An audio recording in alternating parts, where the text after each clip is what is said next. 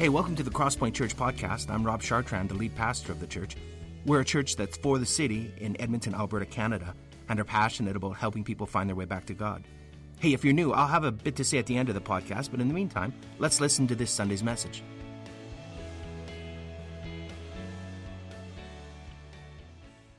Hello to you YouTubers, Facebookers, and the people on Church Online.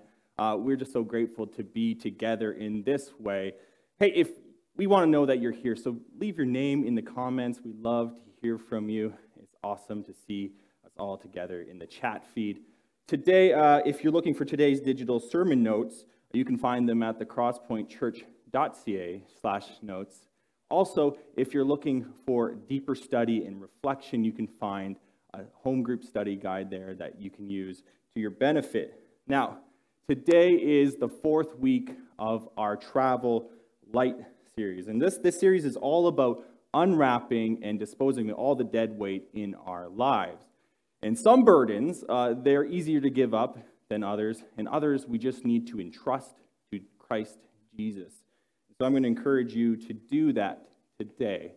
And today specifically, I want to talk to you about letting go of control. And so when I say control, I mean all our feeble efforts to control the people or events that happen in our lives. You know, we want control because life is actually quite scary and chaotic and unpredictable.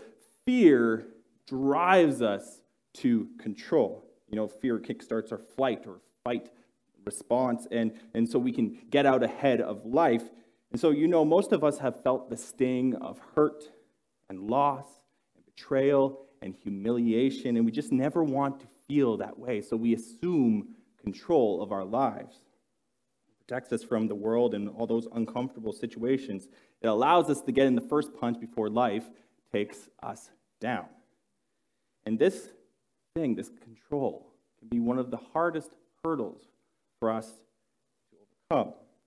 The problem is that control is elusive. Let me explain. A good while back, my wife and I were visiting a neighbor, and on their front door, they had this little alarm company sticker. And when we saw that, my wife and I started to wonder, do we need an alarm system for our new house? And so we decided to ask our friends about it, and this is what we discovered. They didn't actually even have an alarm security system. They only had this sticker.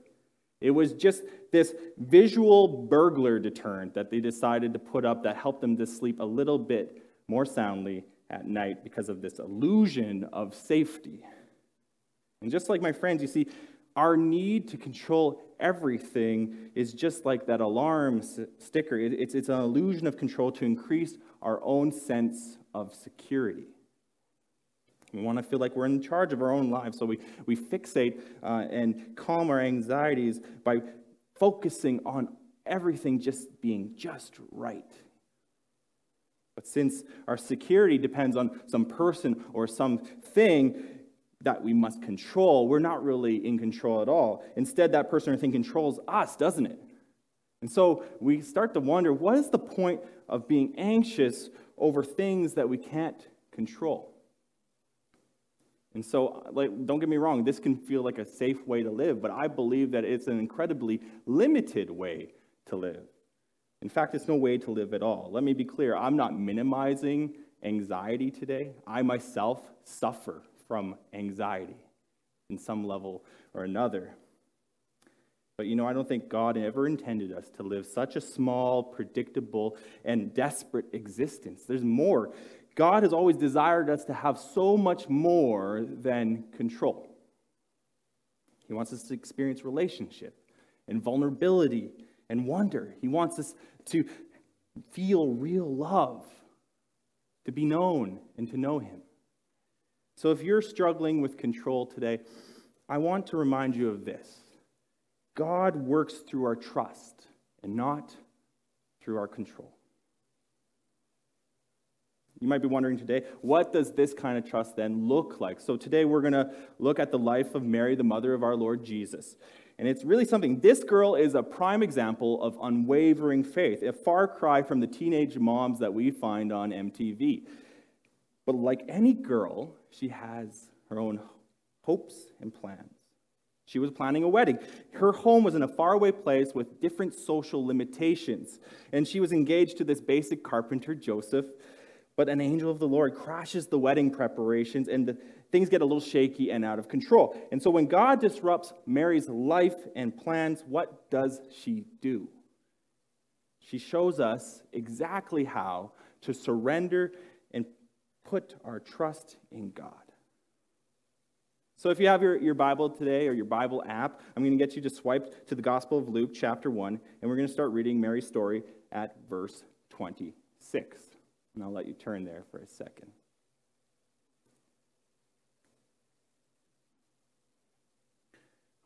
This is what Luke writes, starting with verse 26.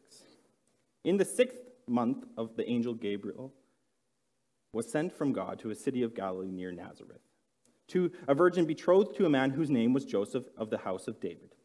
And the virgin's name was Mary. And he came to her and said, "Greetings, O favored one, the Lord is with you." But she was greatly troubled at the saying and tried to discern what sort of greeting this might be. And the angel said to her, "Do not be afraid, Mary, for you have found favor with God. And behold, you will conceive in your womb and bear a son, and you shall call his name Jesus. He will be great, and he will be called the Son of the Most High. And the Lord God will give him the throne of his father David. And he will reign over the house of Jacob forever, and of his kingdom there will be no end." Let's just stop here for a second, and let me share some quick observation. It's funny. I've been meditating on this passage a lot lately, as we do. And recently I was driving in my car, and the classic "Mary, Did You Know" song came on the radio. But this time it was different. Something was off about that song. I just wasn't feeling it. And so I quickly shut off the station, changed it to another channel, and I was just like, of course Mary knew. An angel told Mary and her husband Joseph. She knew. And so for me personally, in that car, I had a eureka moment. Listen, let me tell you why this observation is so important. Mary did know something. Maybe not that it would be her baby or that it would be a baby at all, but she knew God's plans and promises. She anticipated them. So even though Mary and Joseph were these poor, unpopular Galileans from the north country, they knew where they stood in the larger context of God's story. And so I really don't think "Mary, Did You Know" would be her jam. Really. So if we were to play a game of jam or no jam, you know what song would actually win between "Mary, Did You Know" and another song? Have you heard "O Come, Emmanuel"? We actually sang it today. Now that song, that would be Mary's jam. That would be her number one song. And why? Well, let's read a small excerpt from the first verse of "O Come, Emmanuel." It says, O come, Emmanuel, and ransom captive Israel, that mourns in lonely exile here, until the Son of God appear. Rejoice, rejoice, Emmanuel shall come to thee, O Israel." Why is this song Mary's jam? Well, let me tell you, the song demonstrates how a devout Israelite would view the time that they lived in. Mary and all her ancestors before her were all waiting their entire lives for God to fulfill his plans and promises. And so this song is full of Israel's longing for the advent of the Son of God. Even though it had been 400 years since God had spoke through his prophets, it was likely that this young girl had anticipated the fulfillment of God's promises from the very beginning. And now suddenly it was coming to pass. Gabriel says to her, the Lord was with her. Emmanuel, God with us. And you know what? It was always God's plan to use his people to do his work in the world. For example, we discover something interesting in the gospel genealogies. What's that? Both Mary and Joseph were descendants of King David. And why is that interesting, you might be asking? David's throne actually was promised to be established forever. And through Mary and Joseph, Jesus is crowned our forever king. And so Mary and Joseph never really had control over how God would work in history, and they especially didn't expect that it would be through their baby and they would conceive by the Holy Spirit. But they were a part of it, and they knew something. They had anticipation. So what we need to understand is that control is actually contextual. We're so prone to seeing the small picture and thinking in short terms. It is easy to think that we're in control and ignore all the larger context and all the variables. For example, we can think that generational trauma does not exist and won't touch us, but it does. That lousy eating habits won't catch up with us, but they do. We can act like our mistakes won't mount up and compound and our behavior doesn't matter, but we are more at the mercy of history than we regularly think about. The meta-narrative has unstoppable momentum. And so in the same way, the kingdom of God forcibly is advancing. In the wisdom of King Solomon, he says, "Many are the plans in the mind of a man, but it is the purpose of the Lord that will stand." Isn't that true? In the larger context, we are not in control. And from the beginning, God offered us freedom, but we took control. And from that moment, our relationship with Him was broken. So you might be able to say now, I've got everything under control, but that's an illusion. In this reality, it is that we have a broken relationship with God, and we can't fix it. We have a control problem, and we need help. And that's why I anticipate Christ today with great joy, because He mends that broken relationship. And so in the same way, after Mary's initial confusion and the fear that you can imagine, she knew in her gut that this was the beginning of everything she had been waiting for her entire life. She's just surprised on how it came to be. See, Mary's lineage and longing in her response itself gives us a clear sense that God prepared her for a time like this. She trusted God's promises. She couldn't control them, though. See, God can work through your trust and not your control. So the next time that song comes on the radio, you can say with confidence, "No, Mary knew." You're welcome. But we're wondering, how does Mary respond to God's disruptive plans for her life? And so this is important. Everything hinges on this next verse. So let's read verse 34 together. "And Mary said to the angel, 'How will this be, since I am a virgin?'" And so I want to stop for a second just to appreciate Mary's words right now. Notice how Mary does not ask, "How can this be?" as if she's doubting or lacks belief. Instead, filled with fear and wonder, she does something much different. She says something much different. Mary says, "How will this be?" And what we find here is this very real-world expression of faith. Mary shows us that God can demonstrate His trustworthiness. See, let me ask you, who says that faith has to be blind? In my mind, it takes more faith to believe that I'm in control than it does to see God at work in my life. There's more evidence that God is working in the world than there is proof of our control. So then, why is it so hard for me and so hard for you to surrender control and put our faith in God? Well, if we're going to summarize, there's 3 really quick reasons. It's hard to go from knowing God's promises like Mary and expecting them like Mary with faith. The first is when you let go of control and put your faith in God, you come to the end of knowledge. Your knowledge can only bring you so far in your journey with Christ, and it will bring you just short of miracles. The poet David White wrote this about knowledge. He says, "Although we may intellectually recognize how essential vulnerability is to our aliveness, an ever significant expression of it, we remain astonishingly averse to being vulnerable, expending tremendous resources on constructing elaborate and ultimately illusory defenses against this basic condition of being alive." The knowledge is not enough. The second reason this is hard is to let go of control and put our trust in God is that when we do that, we come to the end of self. In fact, control can be selfish. It can deny us and isolate us from others in important opportunities in our lives. God has big plans for the world, however, and they include more people than just you, and he has chosen you to reach other people. Sociologist Brené Brown wrote in one of her books, "My inability to lean into the discomfort of vulnerability limited the fullness of those important experiences that are wrought with uncertainty. Love, belonging, trust, and creativity, to name a few." See, she's right. If we trust in God, it's going to bring us beyond ourselves. It's going to be uncomfortable. The third reason this can be really difficult is that when we let go of control and place our trust in God, you come to the end of certainty. God's plans are not always crystal clear and in advance. Oftentimes, following Jesus is just one step after another.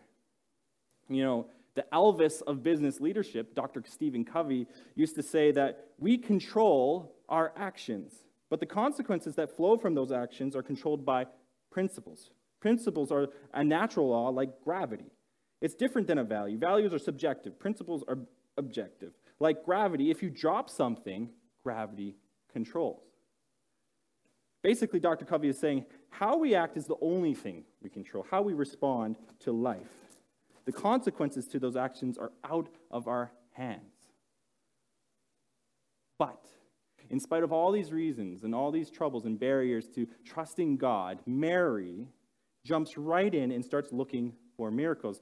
She's a teenage girl, and she's not cynical yet. She has no reason. She has that childlike faith that Jesus is calling us to. Instead, she's invested. She says, how can this be? And this is the difference here between how can this be and how will this be. And with this statement of faith, she partners with God in his work. And so in the same way, when we let go of control, however terrifying it may be, we're saying to God, okay, I'm in. How is this going to work? See, God can work through your trust and not your control. So, we're waiting to see how God's going to work in Mary's life. So we want to know, by extension, how can God work in our lives? Well, let's keep reading and find out. Starting with verse 35, Luke writes, "And the angel answered her, 'The Holy Spirit will come upon you, and the power of the Most High will overshadow you. Therefore, the child to be born will be called Holy, the Son of God. And behold, your relative Elizabeth, in her old age, has conceived a son. And this is the 6th month with her who was called barren. For nothing will be impossible with God.' And Mary said, 'Behold, I am the servant of the Lord. Let it be to me according to your word.' And the angel departed from her." What do we notice here in this final part of the passage? Well, what I think is that we discover how God can work in the life of a believer. The Holy Spirit moves in mysterious power. For example, a teenage Virgin Mary, through the Holy Spirit, conceives a divine Son, Jesus. And if she needed any proof that that was possible, Mary's older cousin Elizabeth, the one that couldn't have babies, was 6 months pregnant. And so at this point, how do you think you would respond to all that is happening and all that you're hearing from this angel, all this news? It'd be pretty puzzling. But for Mary, she was convinced that God was in control and that all things were possible for him. See, this is proof that control is really relative. And so let me tell you what that means. We have established that being in control is elusive and contextual, and we rely on this illusion of control because we don't see the bigger picture. But with the bigger picture in view, we know we can't control people and what happens. We just can't. The truth is that our lack of control is because we have lack of ability. We don't have the power to control things. Only God does. So in relationship to God, everything is under his control. Nothing is impossible for him. In Colossians, Paul writes, "For by him all things were created, in heaven and on earth, visible and invisible, whether thrones or dominions or rulers or authorities. All things were created through him and for him, and he is before all things, and in him all things hold together." Or in other words, are in his control. And so today, you might be at home or from wherever you're joining us, and you're scrambling for control for whatever reason. There's many, especially right now. And so if that's you, you might be wondering, but if God is in control, why am I so afraid?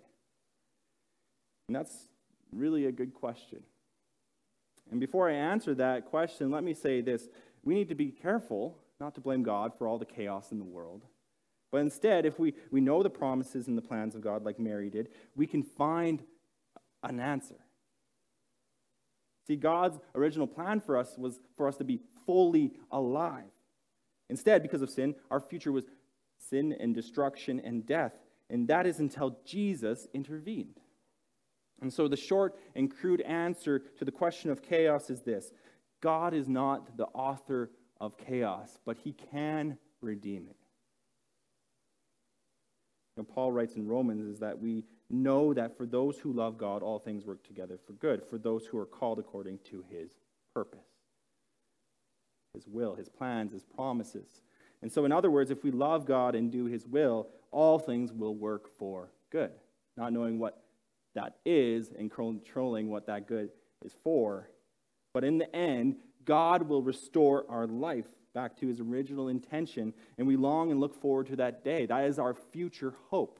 And that's why we celebrate the advent of Jesus and that he will come again one day, restoring all things and redeeming this chaos. But the question we need to be asking today in the now, and even in the not yet of the future, is how? Just like Mary did. How will this be? Not whether it can happen or not. How? So listen, knowing God's will is an essential part of letting go of control. Let me demonstrate. Let's circle back to verse 28 in this passage. The angel Gabriel says, "Greetings, O favored one. The Lord is with you." And so you might be wondering today, what does God's favor in my life look like? Mary wondered that. Luke says Mary was greatly troubled and tried to discern what sort of greeting this was. What does God's favor look like? For Mary, it's, "You will conceive in your womb and bear a son, and you shall call his name Jesus." Wow. If she wasn't frightened and confused and freaked out, now she was. That is not what you expect the favor of God to look like. But after the initial shock has passed, if I was Mary, I'd be trying to figure out one thing. I'd be trying to reconcile the idea of the favor of God with this miraculous news. Because this was going to blow up all my plans, kind of like COVID has blown up all of our plans. The favor of God is not what you always expect it to be. But somehow Mary, wonderful Mary, handles this with grace. This is her response. She says, "Let it be. I am the servant of the Lord. Let it be to me according to your word." This teenager is the epitome of a servant of God. After all, she's a mom, right? It's funny because it's true. But seriously, she's attentive, faithful, and lives in full surrender in this moment in time. Mary discerned God's will. She teaches us that if we put our trust in the will of God, we can truly let go of control. Because God can do more through our trust than he can with our control. And so when God disrupts our plans and invites us into his story, there's nothing he cannot do, and there's nothing that is out of his hands. So how do we respond to that reality when we think about it? I think that when we behold Jesus as Lord of Lords and King of Kings, holy God and holy man, born of a virgin through the Holy Spirit, we can only respond, "I am a servant of the Lord. Let it be to me according to your word." So in light of Mary's example today, how then is God calling us to live? Well, I think when we let go of control, the truth is we're not grocery bags floating around in the wind. Following Jesus today still means something. It still has structure, and we can define it. That's why we talk a lot about the 5 marks of a disciple here at Crosspoint. There's something we can do, and oftentimes in terms of chaos, it's how we respond. How we respond is important. You know, the psychologist Jordan Peterson addresses the problem of chaos and control in the foreword of his book, 12 Rules for Life. Peterson, who's kind of a grumpy fellow, you'll notice, writes, "We require rules, standards, values, alone and together. We're pack animals, beasts of burden. We must bear a load to justify our miserable experience and existence. We require routine and tradition. That's order. But order can become excessive, and that's not good. But chaos can swamp us, so we drown, and that is also not good. We need to stay on the straight and narrow path. That's where we are simultaneously stable enough, exploring enough, transforming enough, repairing enough, and cooperating enough. It's there we find the meaning that justifies life and its inevitable suffering." So how do we walk that narrow path? How do we respond to chaos and let go of control at the same time? Well, I would say you start by, abandoning all unhealthy controlling behaviors. But obviously that's easier said than done, and it's just a start. The chaos of life is like this strong river current. We might thrash around it, but the water still hurries forward with us. And so this analogy reminds me of growing up as a teenager in Northwest Territories, where I'm from, Fort Smith. And when I was a kid, I was always out of control. Looking back, I realize I like things fast and risky. And if you know my story and a little bit of God's redeeming work in my life, that is true. And thank God He's delivered me from that. But it really made me feel alive when I lived out of control. And so when I was a kid in the Northwest Territories, we used to go out to the spot in the Slave River called Mountain Portage. And this is where traders used to avoid the deadly rapids in the early 1900s. Nowadays, these professional kayakers travel from all over the globe to just try out these wild, and frankly, just terrifying waters. And so us, like a bunch of adrenaline junkies and stupid teenagers, just would jump into these rapids and play this game of chance. And so at Mountain Portage, there's a spot where the river diverted inland through these giant rocks that you can see in this picture here. Through a frenzy of turns and eddies and small waterfalls, you would go, and then it would merge back into the vast river flow with these breakneck speeds. And we like to call this the chute, because we would shoot down it. And it was an exhilarating ride on account of how dangerous it actually was. Why was it so dangerous? Well, if you managed to survive the rocks and the invisible undertow and the waterfall, you still might get sucked into the rapids, wedged under a rock, and find an early grave. We knew that that was a possibility. The odds of surviving that weren't high. We actually had seen the numbers. A lot of people had lost their lives that way. So if this was so dangerous and chaotic and out of control, how did we do it and survive? Well, there was one thing that we could hold on to, literally, one thing. Once you slid down the chute and before you tumbled down a waterfall and were sucked into the rapids, into the chaos, there was a single rock. A single rock. And this rock broke the water's edge on the right side of the chute, and if you timed it just right, you could grab it before getting sucked out into the chaos and pull yourself out and be like, wow, I'm alive. It was the exhilarating part of it. But you see, life is a lot like these rapids. It's out of control, but believers in Christ can grab a hold of the rock of ages. So when we trust in God, He isn't asking us to go wherever fate takes us. He is inviting us to reach out and take a hold of His Son, Jesus, with both hands, both of them, with everything you have. To lay hold to His promises like Mary and discern His plans and respond in faithful surrender because He is trustworthy. So today, just before we close, let's consider just for a moment in reflection how we can hold on to Jesus in the chaos right now. And so I have 3 really simple questions for you to reflect on. So let's just take a moment and quiet our minds and our bodies and think about this. Wherever you're sitting, the first question I have for you is, what is God's plan for your life?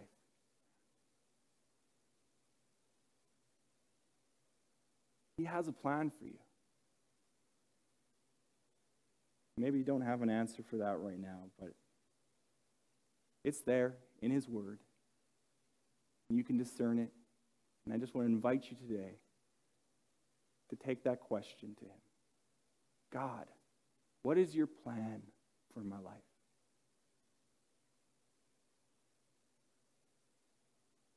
God, what are you doing through this pandemic in my life, for my family, for my kids, for the people in our circle of influence?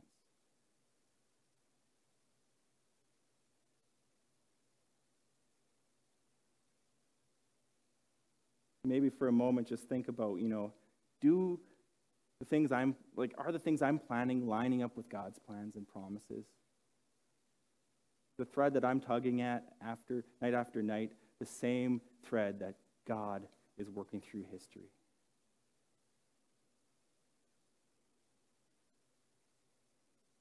God, what is your plan for our lives? The second question I have for you is really simple. What is it? What do we need to entrust to God that we are just controlling? Whether it's a thing or a situation, a person, an event that we're trying to avoid, social interactions, being alone, especially right now. What do we need to entrust to God? Whether it's our finances, our problems, the conflict that comes around Christmas. Can you just name that one thing that you just need to let go of control and give to God?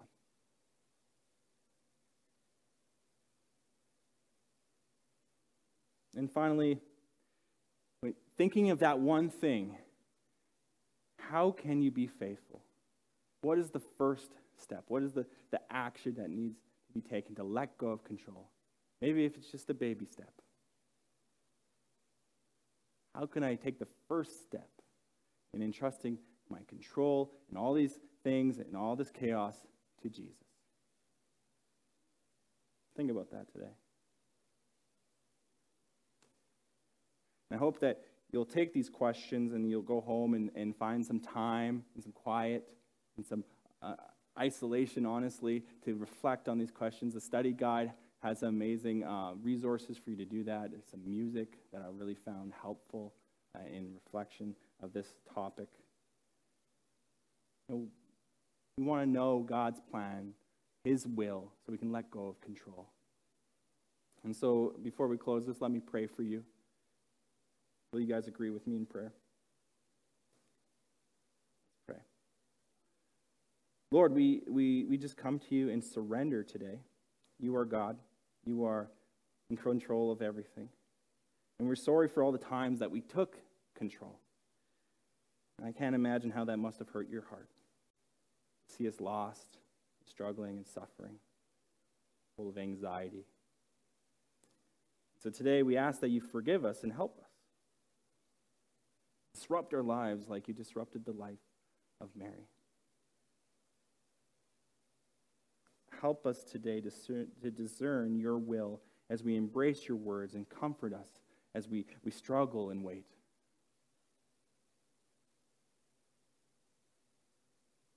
As we go today, I pray that you would fill us with faith and move us to action. Help us let go and hold on to your Son. We love you for it. We couldn't do it without you. Amen.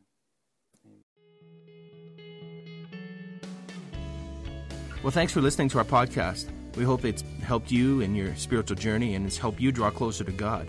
Let me tell you a little bit about us. Crosspoint gathers as one church on Sundays in Northeast Edmonton, and you can find out our location and more about us by visiting our website, thecrosspointchurch.ca. We also meet throughout the week throughout Edmonton in what we call home groups. These are smaller communities of learning, laughter, community, transformation. We think that the journey of faith was never intended to be an independent exercise. It's something that we do together. So please visit our website and find out how you can get connected to a home group near you. If you listen to our podcast regularly, why not make it shareable? You could like us on iTunes or share our podcasts with other people. But more importantly, we hope you will get connected with other people and talk about what you've learned. Again, hey, thanks for listening. We pray you'll experience Christ's love in a very real and profound way this week.